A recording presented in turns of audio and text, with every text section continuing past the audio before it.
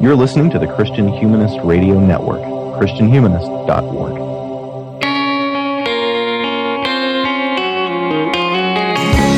This is the Christian Humanist Podcast, a weekly discussion of theology, philosophy, literature, art, and other things that human beings do well. And now your hosts, David Grubbs, Nathan Gilmour, and Michael Farmer. So the saying says, an elephant never forgets, standing in a concrete gate, swaying sad and insane. They walked over the ocean, in their dreams they dreamed awake, until the lights grew dim, until the cop cars came. Everybody tells me this is crazy, yes I know it, I'm a man. Thanks for downloading another episode of the Christian Humanist Podcast. This is episode 218. We're back from an especially long, hurricane-prolonged summer. And I am here online with none other than Dr. David Grubbs, an assistant professor of English at Houston Baptist University. David, how are things? Well, high, dry, and cooling. Right on.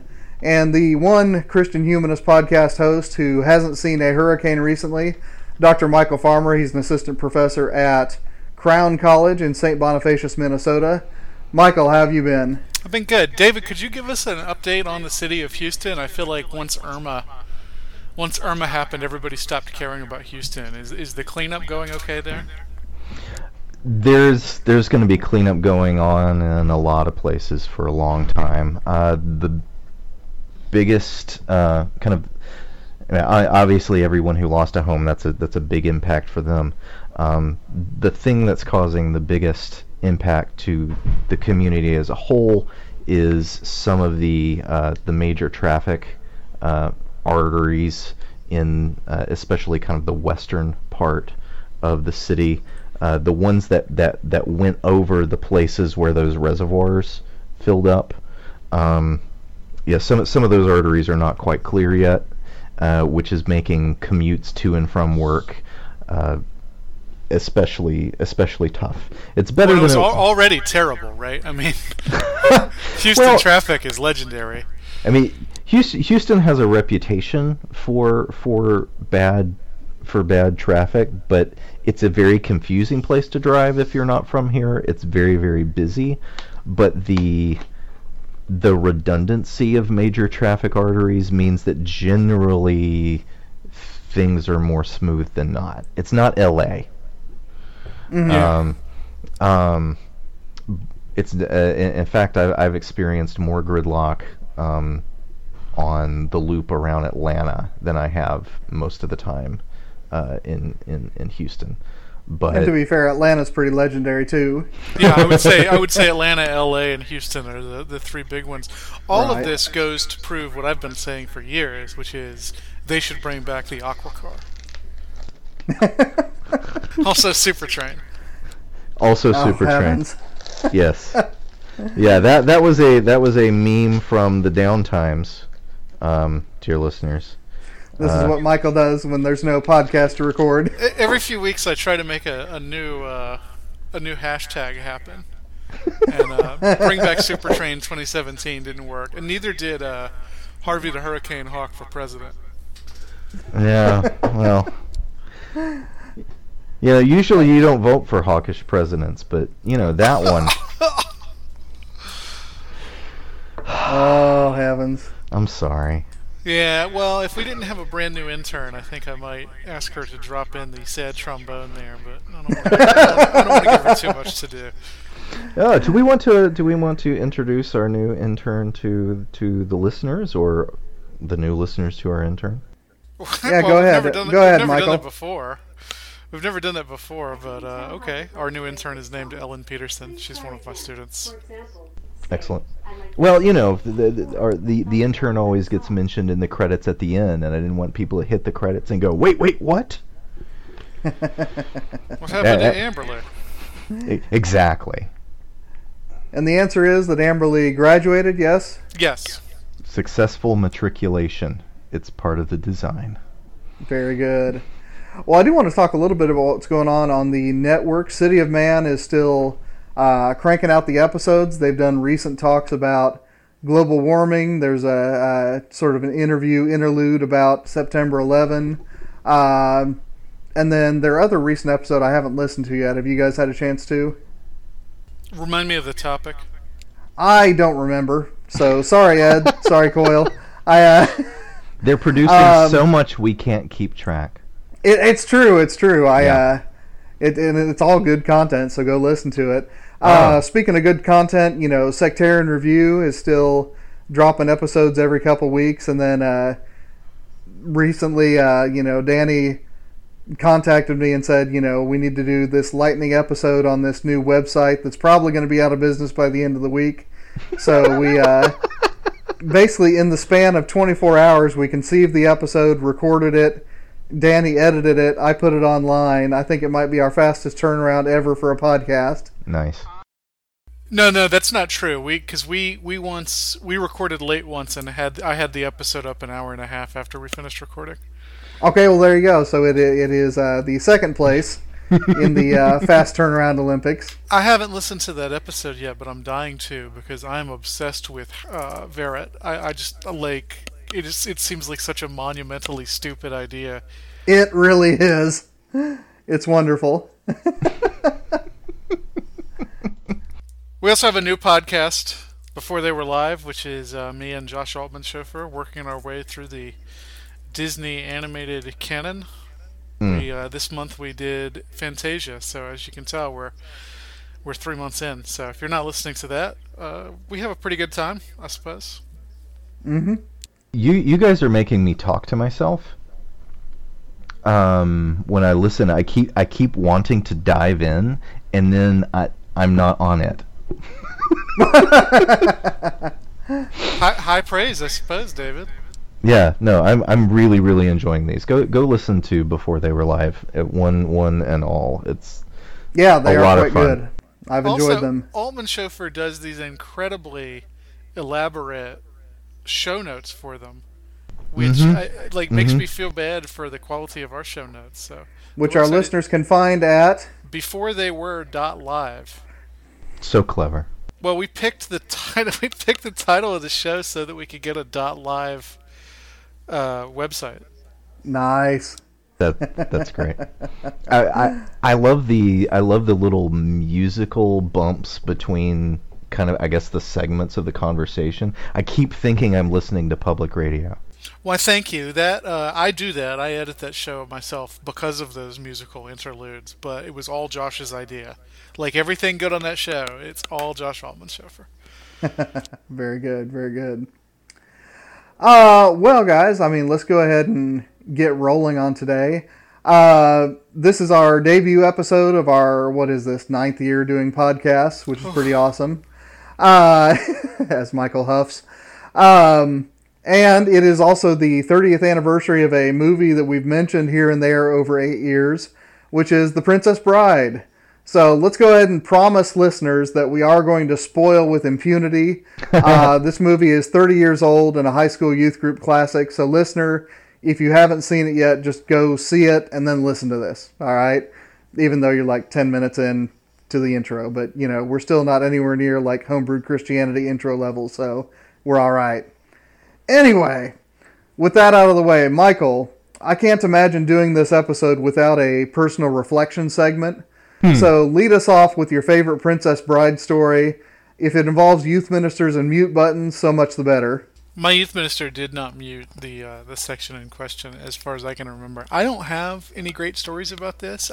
My youth group did watch it at Lock-Ins more than once. I've probably seen it 2 or 3 times before I watched it for this program over the weekend. Victoria, my wife, claims she's seen it 30 times. Nice. So maybe she should be here in my stead. But I don't have any super interesting stories about it. My friends and I went around quoting all the big lines that everybody knows. But it's not like I don't know. Maybe one of you has a better story than me. So it's not Back to the Future where you watched it every year for 30 years or whatever it is. Yeah, it's really not my experience with this. I mean, I've seen it and I know it, and it's a good movie and I enjoy it, but it's certainly not one that was force fed to me over and over again, like it seems to be for some people. Okay. David, what do you got? I first saw it. It must have been not in the theater, but it must have been on VHS a few years after it came out. Because it came out, was it 87? 87? Yeah, 30 years ago. Wow. I don't think I was 12 yet. So I would have turned. I think it must have been about a year later. I was 10 years old, and I remember this because I remember two feelings quite distinctly. One, feeling incredibly uncomfortable and like the boy in the movie when they kissed. And two, being pretty freaked out about the ROUSs. Okay. They're pretty creepy in a creature shop way. Yeah, the ROUSs that kind of wigged me out, and then the kissing wigged me out. I don't remember what we did with. I don't remember what happened with the bleep moment. I don't even know if I was. I don't even know if I watched it all the way through. I was at a friend's house. Our moms were talking in the other room while we were watching the movie. I don't even know if we were there for all of it. But that was just sort of burned into me. But yeah, it was definitely part of our youth group culture.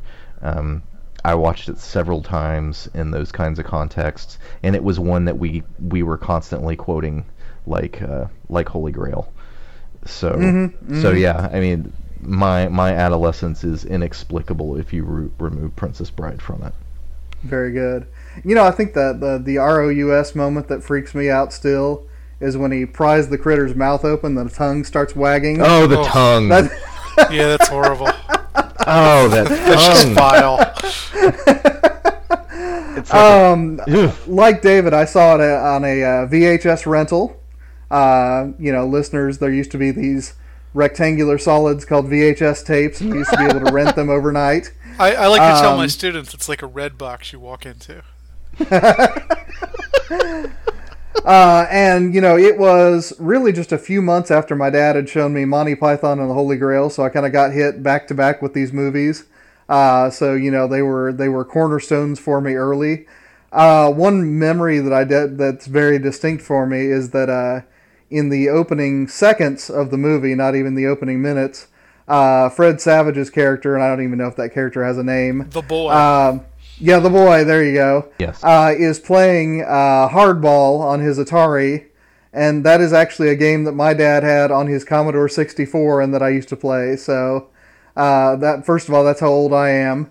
And second of all, that was the immediate visceral connection for me, is that I recognized the baseball interface on the opening video game. Nice. You're probably about the same age as Fred Savage, right? How old is Fred Savage? I don't know. I mean, I remember when Wonder Years was on TV. I remember watching it as, someone my age, but X number of years ago. This is 87. Fred Savage is 9 or 10 in the movie. Yeah, and I was 10 at the time, so that works. Yeah. You know what struck me this time, and I don't know why it didn't occur to me before, is like, this is clearly a Jewish family. Fred Savage and then Peter Falk, with a really magnificent performance as the grandfather. But it never occurred to me that they'd be Jewish. I guess last time I saw this, I didn't really know the cultural markers of American Jewry.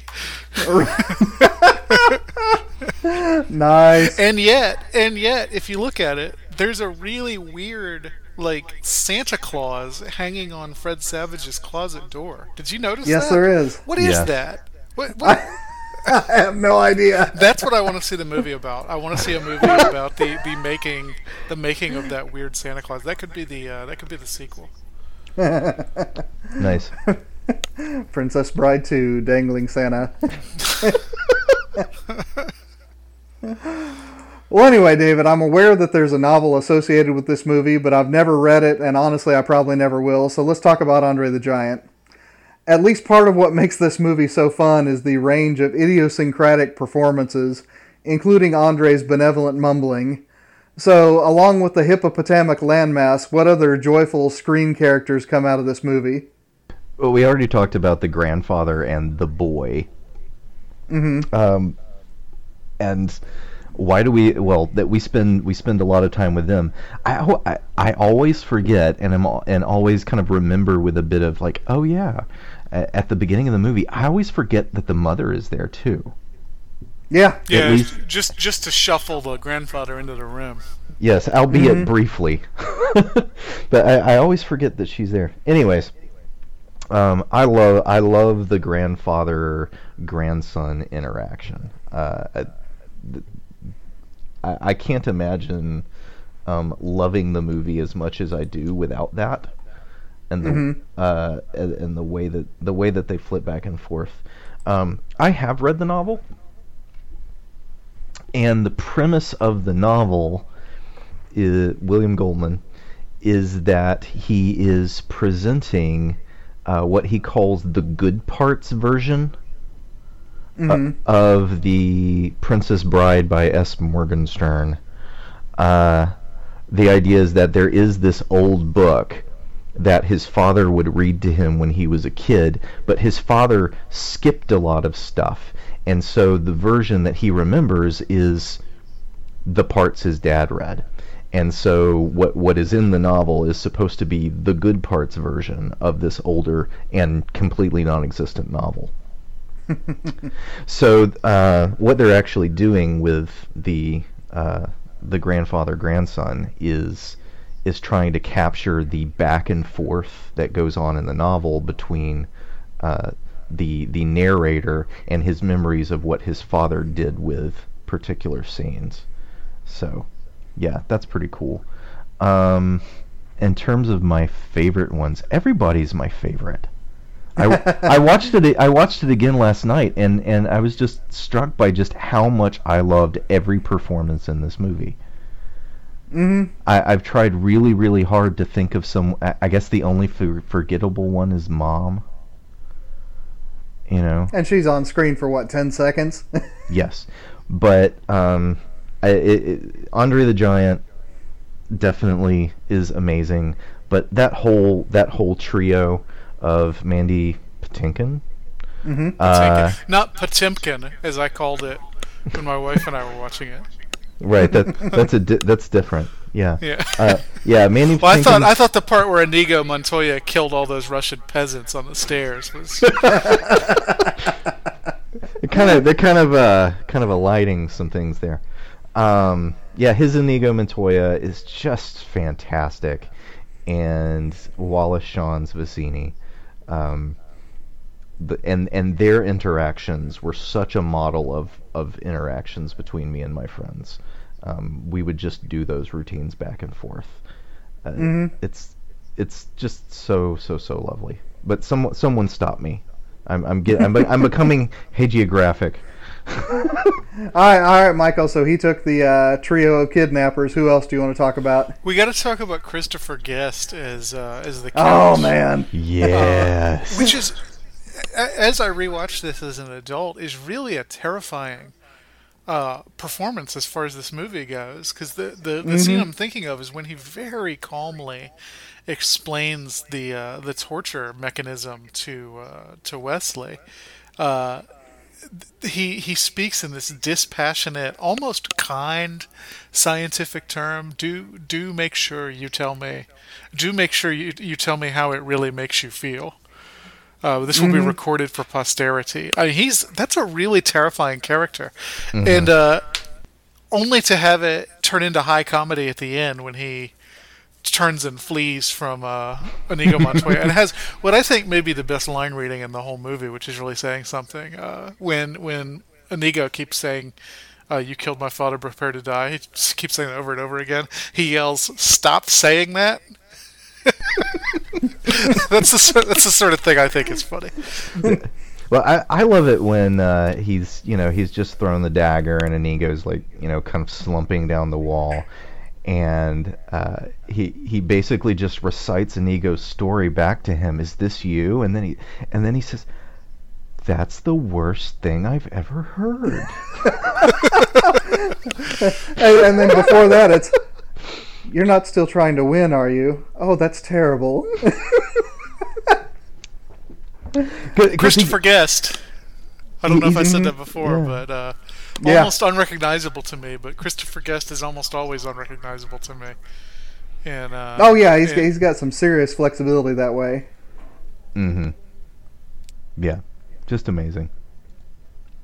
Hey, we haven't really talked about Andre the Giant, but I have to say the Andre the Giant story, which is he was Samuel Beckett's driver in France. Did you guys know that? Reverse that. Yeah, when he was a teenager, he drove Samuel Beckett around. It was his job.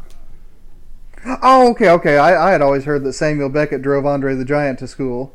Wait, maybe I've got it wrong then.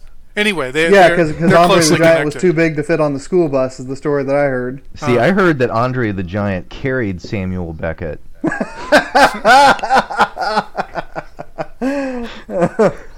So listeners, if you know the actual Samuel Beckett Andre the Giant story, let us know which of us is remembering it wrong. No, yeah, whichever. Somebody drove somebody. Is Samuel Andre the Giant Beckett was friends in with Andre, Samuel Beckett. Is Samuel Beckett in Andre the Giant's posse? That's the important thing. Somehow that's the most absurd thing that Samuel Beckett's ever been involved in. Yeah. Nice. That's saying something. The Andre the Giant performance, I'm not even really sure you can call it a performance, because he doesn't seem to be acting so much as remembering his lines. But it's so warm and so sweet. Yeah. Like, it's no wonder that's what everybody remembers from the movie. Right. And then, I have just forgotten the actor's name. The Princess Buttercup / Claire Underwood. Oh, Robin White. That's it, Robin Wright. Again, I mean, if you are a fan of House of Cards, as I am, and it's definitely a guilty pleasure for me, I'll grant that, it has its flaws. So if you need to write in and upbraid me for that, feel free. But I think part of what makes her so terrifying in that show is my memories of this movie 30 years ago. Mm. Sure. We haven't said anything about Carrie Elwes, Oh. who is known basically for this and Robin Hood Men in Tights. Yeah. But who is, it's really a tremendous performance, you warthog-faced buffoon. Yes. Although I don't know if you've seen, and I've seen it, I think 100 times because I've got an 8-year-old daughter, Ella Enchanted. He makes quite a good evil prince. I have not seen that. And I mean, he is, I mean, I don't know if this is Carrie Elwes or if this is the director of Ella Enchanted, but I mean, his delivery is just identical to Wesley in that movie. So, I mean, to turn, young, beautiful Wesley into, middle-aged, terrifying, evil prince is quite a stroke in that movie. Yeah, I wonder how much range he really has, because as I was watching through this, I realized that a lot of scenes I thought were in this were actually in Robin Hood Men in Tights. Well, and I mean, I'm going to at once out myself as someone who enjoys really bad movies, and also as someone who has no business discussing film. But he played the rival to Tom Cruise in Days of Thunder, and is actually, I mean, a pretty convincing Oklahoma redneck. Wow. Yeah. I mean, the first time I saw it, I had to do a double take when he was first on screen because I expected an English accent, and there was none coming. Mm-hmm. He was also the villain in, and this is long ago, the first Alex Cross movie with Morgan Freeman, Kiss the Girls. He was. I forgot about that. He's scary. Oh, man, I forgot about that. Yeah. And he's terrifying. So, yeah. He was also in a movie I watched as a teenager, rather shamefully. The Crush. Do you guys remember that movie? I do not. It was an Alicia Silverstone vehicle, which is why I watched it. There you go. He plays this. I think he's a college professor. This 14-year-old girl keeps trying to get him to have relations with her. Oh my! Oh heavens! he was, in a lighter vein, he was also a recurring character on Psych as a super thief, master criminal kind of guy. He was kind of born to play like an international jewel thief. Yes. Yeah, I can see that. But yeah, Well, do we want to go through anybody else's IMDb page? Well, I mean, you know, I mean, and then I mean, you know, the one scene wonder. I mean, I'm probably a bad person for enjoying Billy Crystal as much as I do in this movie, but it's Victoria's favorite too. He's wonderful, and the the impressive clergyman, right? No youth group is complete without someone able to do the Mowage speech. Right? Yeah. Yeah, I've actually, when I've done weddings for my students, they have requested that I do it in that character, and I've always refused, but that's still a request I have gotten. You don't want to perform a novelty wedding? No, I do not. I know people who have, and I just don't want to be that guy. It's fair. Plus, So- Michael Scott did it on The Office. And at that point, did he really? At that point, can't you say it's pretty played out? I think so, yeah. Well, anyway, Michael, I do want to turn to another subject matter, and I'm throwing this your way because I've wondered on occasion, but I've always been too lazy to actually research it. Where does this film fall in the career of Mark Knopfler relative to the Dire Straits catalog? And what do those who truly love rock and roll think about his involvement in this film? And while you're in the neighborhood, say what you want to say about the movie's score. So I had no idea Mark Knopfler did the score to this movie until you said that. This would have been 87. This is right after the peak of the Dire Straits' popularity. So they put out Brothers in Arms in 1985, which is for sure their biggest album. It's the one with Money for Nothing on it. Oh yeah, I love that album. It's a great album, and I think Knopfler is maybe the most underrated rock guitarist of the last 50 years, which I guess is to say ever. Because you never hear anybody talk about what a great guitar player he is, but he's really, really a great player with a very distinctive sound, which you do hear, by the way, in the movie. The way he plays the acoustic guitar sounds like a kind of lighter version of Mark Knopfler's guitar playing. I don't find the score particularly compelling or interesting. To me, it's more of a novelty than anything else that Mark Knopfler performed it, because this is not. I own a few movie soundtracks. This is not one I can imagine buying, and I've already forgotten what the song that he sings at the end is. So, as for what other people think, I have no idea. This is, like I said, not something I've ever heard anybody talk about as a black eye or as a a feather in his cap. Like, it's just it's a curiosity. It's just something he did after Brothers in Arms. Yeah, and before the one after that, the last Dire Straits album is like 88, 89, I think. So this is toward the end of his career with the Dire Straits. Okay. I mean, David, Michael's only seen this a handful of times. I've probably seen it a few dozen. Is there anything you've got to say about the music? I've never listened to the song that's after you get the credits clips with the actual faces and it gets in the rest of the credits. As soon as he starts singing, that's always where I turn it off. Me too. I like the music over the credits. With the pictures though, that's got like a nice wistfulness to it. But through most of the movie, it sounds so synthesizer-y. It's very 1987. Yeah. And that to me has not aged well. And when I was watching through it, I watched it through it again last night because I wanted fresh impressions. And the whole time I was thinking about how much I had my memories of it had misremembered and underestimated the visual production values because the soundtrack was a synthesizer. Like, there are some amazing set pieces in this. There's some amazing design work going on camera, but because what's going on over it is kind of synthesizer-y, for whatever reason, it feels cheaper. But you know, I guess I've spent the last 30 years building up that particular bias against movies from the 80s. So. Yeah, I mean, in that respect, I mean, it reminds me of the movie Hoosiers, which I didn't subject you guys to last year when it was its 30-year anniversary. Thank you. In that, you know, the part of the music of that movie that everyone remembers is the sort of, you know, cowboy movie, Aaron Copland sounding music that's going on when they're actually playing basketball, which is just wonderful. And, you know, I'm an Indiana kid, so, you know, that was the soundtrack of my youth.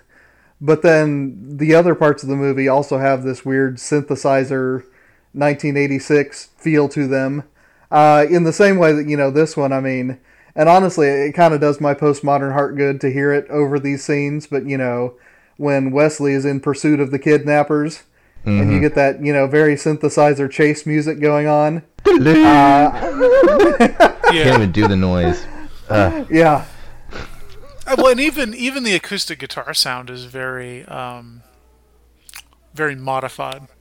You know, I don't know. I think it works. The movie is a weird mixture of the classic and the modern. I wouldn't say the score does not do anything for me, but I wouldn't say it detracts from the movie. I think it fits the movie pretty well. I mean, this is this is a movie that opens with a kid playing Atari baseball. Yeah, that's true. And I guess the other thing I would say is try to imagine Inigo Montoya delivering a speech without that acoustic guitar in the background. I can't do it. Yeah. For the longest time, I didn't even notice that was there. Oh yeah, because it's so perfectly of the moment that I didn't even recognize that there was music.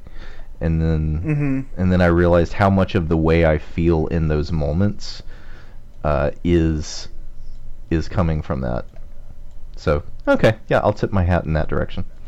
Good job, guitar, Inigo guitar. Plus, any opportunity to recommend people listen to the Dire Straits. Oh sure.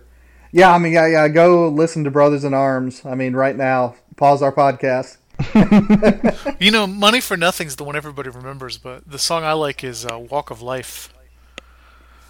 I like that one a great deal. I always kind of like the weird little idiosyncratic tracks, but the man's too big, the man's too strong. I forget the name of the track, but that's the refrain. I dig that one probably more than anything on that album. David, what's your favorite Dire Straits song? I can only name Money for Nothing. And you know it from the Weird Al version, right? No, I know it from the radio. I know it from the Weird Al version. Nice. Well, David, when I think about this movie next to some of the adventure flicks that I've loved over the years, one feature that stands out is the right balance of real on-screen technique and real lighthearted fun in the fight scenes. So, in your view, I mean, how does the swordplay and the wrestling here stack up to other movies that feature such entertainments? The swordplay is definitely in the old-fashioned Tyrone Power kind of swashbuckler, right? This is very Errol Flynn. Yes. And by intention. That's what they're meaning to evoke. That's what they're quoting, so to speak. And it's beautiful. And when I say it, I mean especially the Inigo Westley duel. That is lovely. That's something that I would never ever skip or fast forward. I don't think the swordplay later on, Inigo versus Count Rugen, I don't think it holds up as well, but I don't think that Christopher Guest is as well trained in it as either Mandy Patinkin or Carrie Elwes are. That would be If you pay close attention and kind of compare those two scenes, at least to me, there seems to be an imbalance. But I have not confirmed because I didn't see any source cited, but I have read. You know how they start off, they're fighting left-handed. Yeah. And then they switch to right-handed. And maybe you guys have heard this, but I read that they actually built mirrored sets, and that at the beginning of the fight they are fighting right-handed, but they flipped the film. No way. Yes, that's what I've read. That at the beginning they are fighting right-handed, but they flip the film so that it looks like they're fighting left-handed, and then they filmed the second half of the fight on a mirror image set, so that the set stays the same, but the hands look like they're different. Oh, that's fascinating. Huh. I've never heard that, but it makes sense because I mean there is a genuine deftness to the way that they handle the blades. Yes, which is amazing, and I always thought, wow, what amazing effort these two actors put into mastering, cinematic swordplay. Mm-hmm. Ambidextrously. But I would imagine that they probably actually got out of the movie cheaper just building that whole set twice. Oh, sure. Probably, yeah. The wrestling isn't so much wrestling. It's mostly just sort of hanging on. Andre the Giant is his own special effect. They didn't. I don't know how much they really needed to choreograph with him. He's already trained in fight choreography, right? Oh, sure.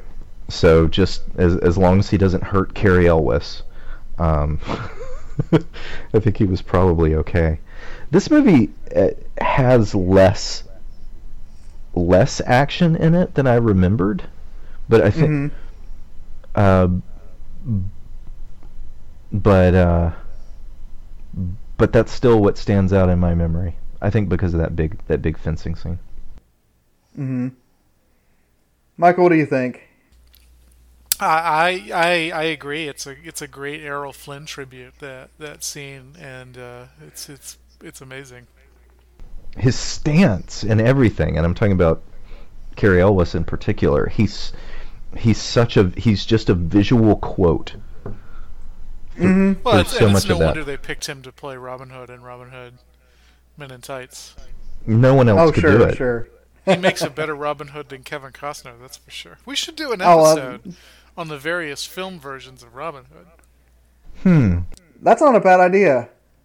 Yeah. I'm writing that down. Yeah, I mean the Inigo and Wesley fight, I mean, really is, one of the centerpieces of this movie. It really is great. I think, kind of jumping back to the last conversation we had, I mean, what augments Christopher Guest, because you're right, I mean, he's not as impressive visually, is the fact that, they write the score behind that scene so that the accents in the music coincide with every stroke of the sword. Mm-hmm. And, as they move more quickly across the room, the music picks up, and, when they come to their standstill, you get the string trill. Mm-hmm. So, I mean, that's one of those scenes that, again, I have a hunch that if you would take the soundtrack off of that scene, it wouldn't be nearly as impressive.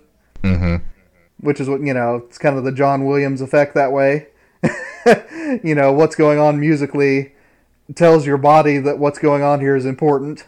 Yeah. Well, and the and the banter through all of it. Sure. That just heaps up that Christopher Guest menace we were talking about. Mm-hmm. Now, the Andre the Giant, I'll admit, I mean, I really love, not necessarily the choreography, but the camera work. Mm-hmm. Because, I mean, for the first part of that, I mean, Andre the Giant's fist is going to hit you in the head every time he throws a punch.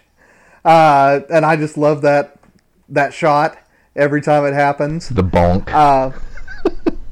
Well, yeah. And yeah, I mean, once he latches onto him and, he starts to drop from the sleeper hold, I mean, that's just Andre the Giant being enormous, and I'm all right with that. But, the giant fist coming straight into the camera, I just love. Are you guys old enough to have watched him in the WWF? Oh, yeah. Mm-hmm. And I mean, honestly, the fact that I love Andre the Giant is pure nostalgia, because when I've looked at some of his bouts on YouTube, he really is just a giant mass that lumbers around the ring. Like later big men in the WWE are definitely more entertaining as far as their choreography. But because he was Andre the Giant and because I was a kid, I still remember him fondly. William Goldman said he's the nicest person he's ever met. I believe it. He is certainly like the emotional center of that movie. Mm-hmm. Mm-hmm. I love that character so much. Well, Michael, I know that youth ministers sometimes try to eliminate the one cuss word from this movie with ill-timed mute buttons, and we still haven't actually told that story. We just keep alluding to it because I think we told it 9 years ago when we were doing the very first episode. Anyway, 8 years ago, whatever. Wait, we talked about the Princess Bride in the first episode of this podcast? Or not the very first. I mean, episode 4 or 5 when we were talking about youth ministry. Oh. Anyway. I don't remember this. Is this something that happened in your youth group, Nathan? No, I think it's a story you actually told, Michael.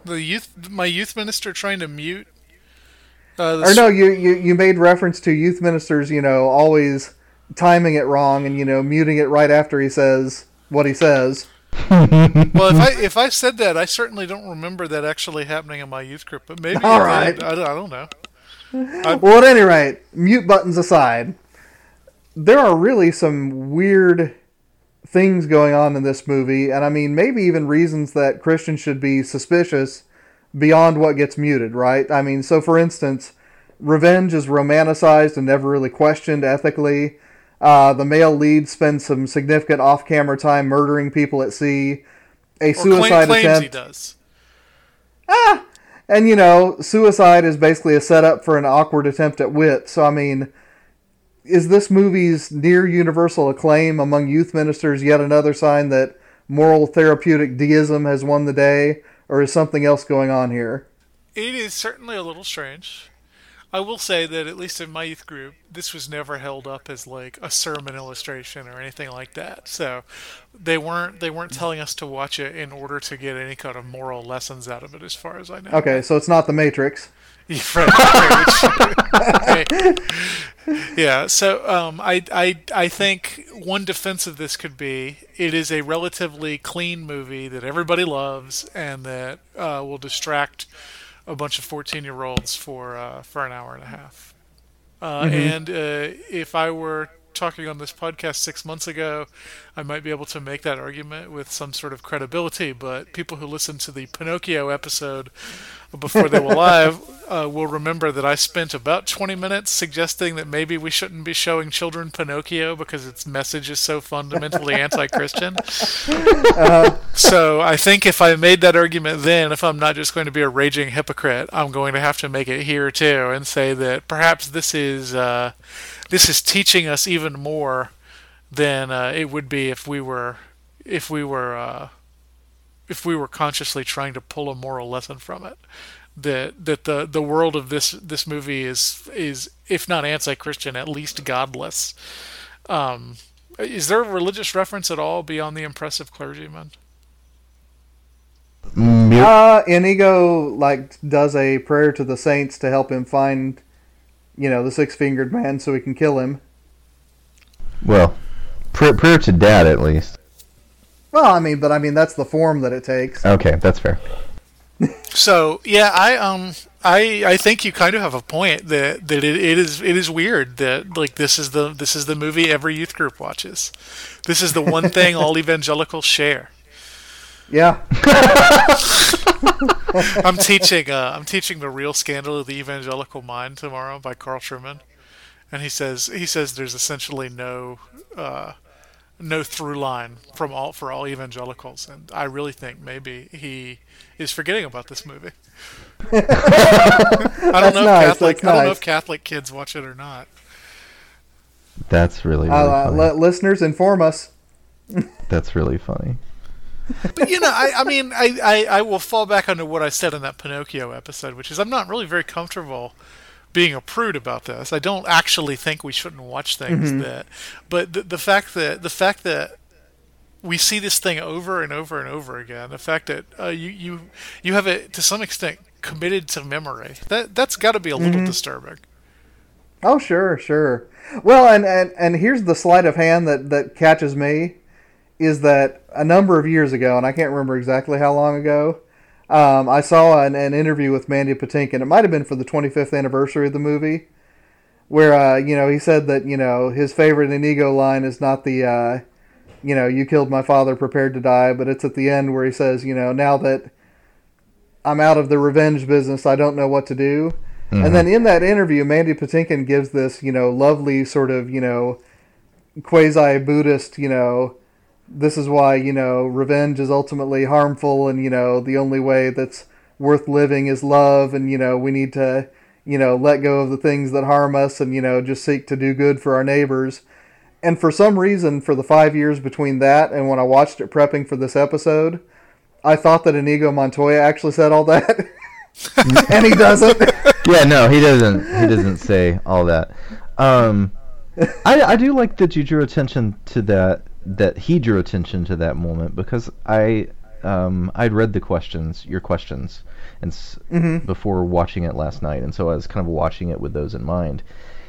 And when he kills Rugen, first of all, what he says, "I want my father back," and then your youth minister bleeps it. Yeah. I want my father, but the futility of it, I want my father back. And he kills him, and Rugen drops to the ground, and he just kind of looks at him for a little bit, and then turns and staggers out of the room. And then he just, that moment in the window where he just seems so empty. There's something very, I would hope intentionally anticlimactic about that moment, because he doesn't say, "I want justice for my father," or "I want to avenge my father." He says, "I want my father back," and that's the one thing that his revenge doesn't do. Okay. And see, here's where Michael made the Jamie Smith argument on Pinocchio. I'm going to try out a Jamie Smith argument here. He does say that, but what the music is doing in that scene is building up to that moment, and there's such a release when he kills him. Yes. That, musically, that is the high point of the movie. Well, and it's the last climax of the movie too, because there is no climactic battle between Wesley and Humperdinck. What do you mean? He gets away with it? Sorry, keep going, Michael. No, I didn't have any more. I just had to throw the Fred Savage in there. Jiminy Cricket, Grandpa. He doesn't say Jiminy Cricket, does he? No, he doesn't. No, he doesn't. No, he doesn't. That's the part that no youth minister ever tries to mute. Yep. I'm just trying to think through this, and I'm glad you bring that up, David, because there is that emptiness at the end. But again, just because of what's going on visually and musically, when I think of where this movie is going, it's going to that moment. And, Michael's right that after that, it looks like that's going to be the penultimate battle, and then the ultimate battle is going to be between, Sarandon and Cary Elwes, but then it doesn't happen. So, that kind of remains as the high moment as far as dramatic tension in the movie.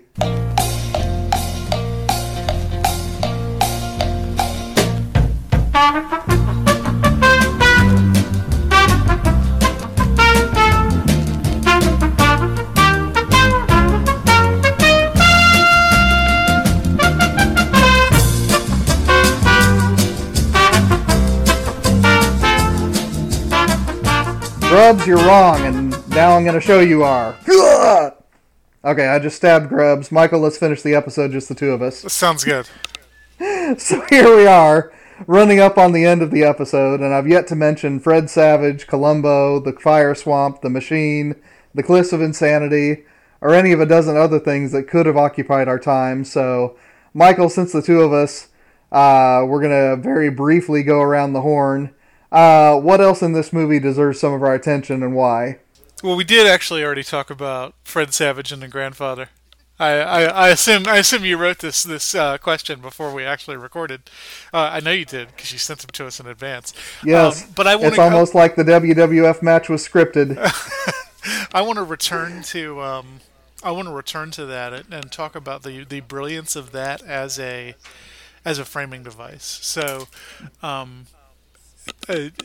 to hear Grubbs explain it, it's taking the place of a similarly distancing device in the book, which I haven't read. But here, it allows you both to take the story seriously as a story, and it distances you from the story, so you can make fun of the story. It makes it appropriate both for you to be emotionally attached to the story, and for you to see the story as outrageously artificial. It allows them to break the tropes of the fairy tale while maintaining that, or while pointing out that they're breaking the tropes of the fairy tale. It's really a great example of what you might call soft postmodernism. Mm-hmm. Because it feels seamless. It's not alienating to the viewer. Even a child can appreciate it, and yet it is calling the veracity of the story into question while also reifying the story. Is that the right postmodern term? Yeah, I like it. I mean, and it's just a lot of fun. I mean, when the screen doesn't cut back to Peter Falk and Fred Savage, but you still hear their voices commenting on it in a sort of proto Mystery Science Theater move. Also, I'm just never going to complain about a movie starring Peter Falk. This is true. Which again, I mean, every role that he ever plays, I see Columbo. So yeah, just one more thing. This guy's just Grandpa Columbo, and I'm all right with that. Have you seen Wings of Desire?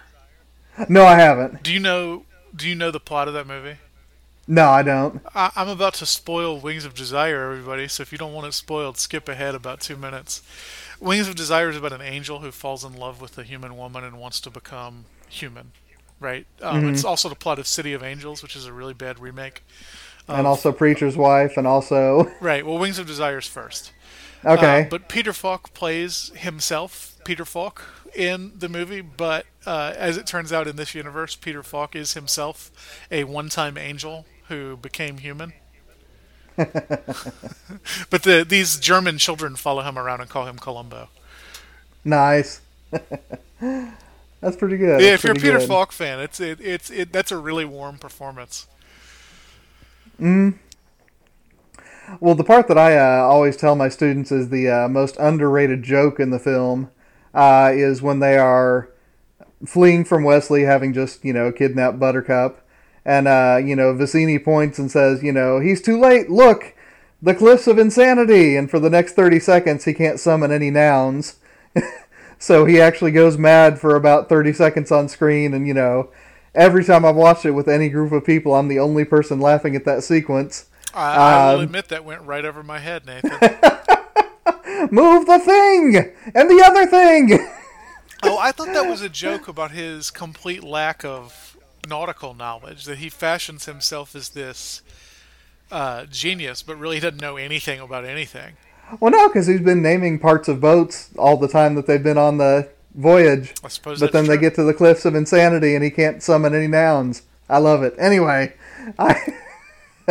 like I said, I'm the only person who likes that moment, and I'm okay with that. Well, at any rate, since David is not... Oh, okay. And listeners, I actually didn't stab David Grubbs. He is sending me text messages, but I don't have his name on this phone. The power went out in his building, but I thought some stranger had suddenly told me the power was going out in his building, and I said, how strange, because I'm not real good detective-wise. But David is going to be doing next week's show. He's going to be at the helm.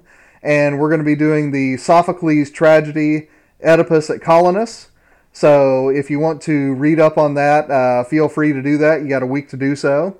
Let's see here, Michael. Is there anything else that we need to talk about? I don't suppose so. So, it wouldn't be Christian Humanist Podcast if we didn't have some kind of gremlin, right? Yeah, I suppose so. I just want to remind you, our very first episode, we had to record twice because I deleted the whole stupid thing. Yes, indeed. Well, at any rate, listeners, you've come to forgive us for such things. So, in the meantime, while you're waiting for that Sophocles episode, you can find us at ChristianHumanist.org. You can email us at thechristianhumanist@gmail.com. You can find us on Facebook. You can, of course, and we hope that you do, go to iTunes and leave us a 5-star rating. That is the most common way that people discover new podcast material. And, of course, word of mouth is always appreciated. A lot of folks who have discovered our show have done so because other people have told us.